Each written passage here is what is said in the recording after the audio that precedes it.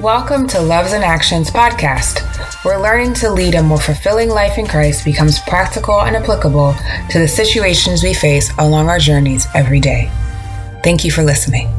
Welcome back. In light of everything that is happening in our world right now, I wanted us to visit the book of Daniel, in particular, chapter 2. This chapter discusses a problem that the king was facing during that time. King Nebuchadnezzar had a dream, but he could not recall it. Yet he knew it was something he needed to remember. To solve this mystery, King Nebuchadnezzar called together his magicians, astrologers, sorcerers, and the Chaldeans. They were to tell him the dream and then interpret it. Unfortunately for them, they could not. This made the king quite upset, for he feared that they had been misleading him the entire time. Verses 12 and 13 tell us, "For this reason, the king was angry and very furious, and gave the command to destroy all of the wise men of Babylon. So the decree went out, and they began killing the wise men, and they sought Daniel and his companions to kill them." Although Daniel and his friends were not of the same mindset as the magicians, astrologers, sorcerers, and the Chaldeans, from the perspective of King Nebuchadnezzar, they were all the same. Much like today, those of us who are religious or spiritual are often grouped together, but our beliefs and sources of truth vary greatly. Society won't really pay attention to these differences until we make decisions that beckon them to see us differently. These choices allow us to represent the character of God in His fullness, but at times they also require a deep sense of courage and a profound level of faith. We see this with Daniel. He and his friends were not present at the time of the king's initial request, but he was still able to seek out the reasons for the killings. With courage and trust in God, Daniel risked his life by going to the king to ask for time to answer his request. Daniel's petition was granted. In that moment, divine intervention took place, underpinned by Daniel's own relationship with God. It's easy to embrace these moments of courage while overlooking the necessity of daily communion with Christ. We have to know God to exhibit Daniel's level of faith during times of crisis. And we are feeling these crises today, one after another, without much of a break in between. Welcome to Living in the Toes.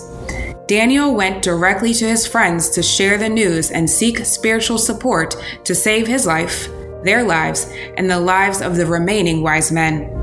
Friendship matters, as does whom we intertwine ourselves with in relationships. Can they support us spiritually when life starts to break apart? Do they have their own relationships with God, so that when fellowship occurs, exponential faith is produced? If we look back at Daniel, I believe that it was the combination of their prayers and requests that led to God revealing the dream and its meaning to Daniel. For Jesus said in Matthew 18, verse 20, "For where 2 or 3 are gathered together in my name, I am there in the midst of them." Once Daniel had this information, he went to King Nebuchadnezzar to tell him about the image from his dream. In verses 32 and 33 in Daniel chapter 2, the scriptures state, "The image's head was of fine gold, its chest and arms of silver, its belly and thighs of bronze, its legs of iron, its feet partly of iron and partly of clay.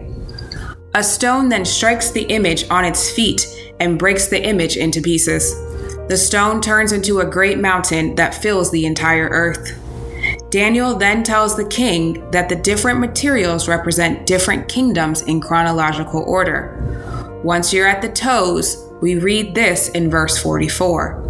"And in the days of these kings, the God of heaven will set up a kingdom which shall never be destroyed, and the kingdom shall not be left to other people. It shall break in pieces and consume all these kingdoms, and it shall stand forever." Daniel not only describes the kingdoms, but the close of our time here on earth. It's God's everlasting kingdom that will stand forever. But it only comes after we have arrived at the toes. The toes represent the last era of humanity steeped in sin, more commonly known in Christianity as the last days. In 2 Timothy, we find a description of this time that may feel all too familiar to what we're experiencing right now. Verses 1 through 5 state, "But know this, that in the last days perilous times will come. For men will be lovers of themselves, lovers of money, boasters, proud, blasphemers, disobedient to parents, unthankful, unholy, unloving, unforgiving, slanderers, without self-control, brutal, despisers of good, traitors, headstrong, haughty, lovers of pleasure rather than lovers of God, having a form of godliness but denying its power, and from such people turn away." It's not easy to live during this time as we watch the fabric of our world become undone. We are seeing and experiencing outcomes we never thought possible, but here we are. It can feel depressing and overwhelming because change seems impossible. So what are we to do during this prophetic time marked with chaos and destruction? We march forward anyway. Now more than ever is the time for us to be courageous. For some, this time might mean fixing what has been broken and healing the wounds that hold us hostage.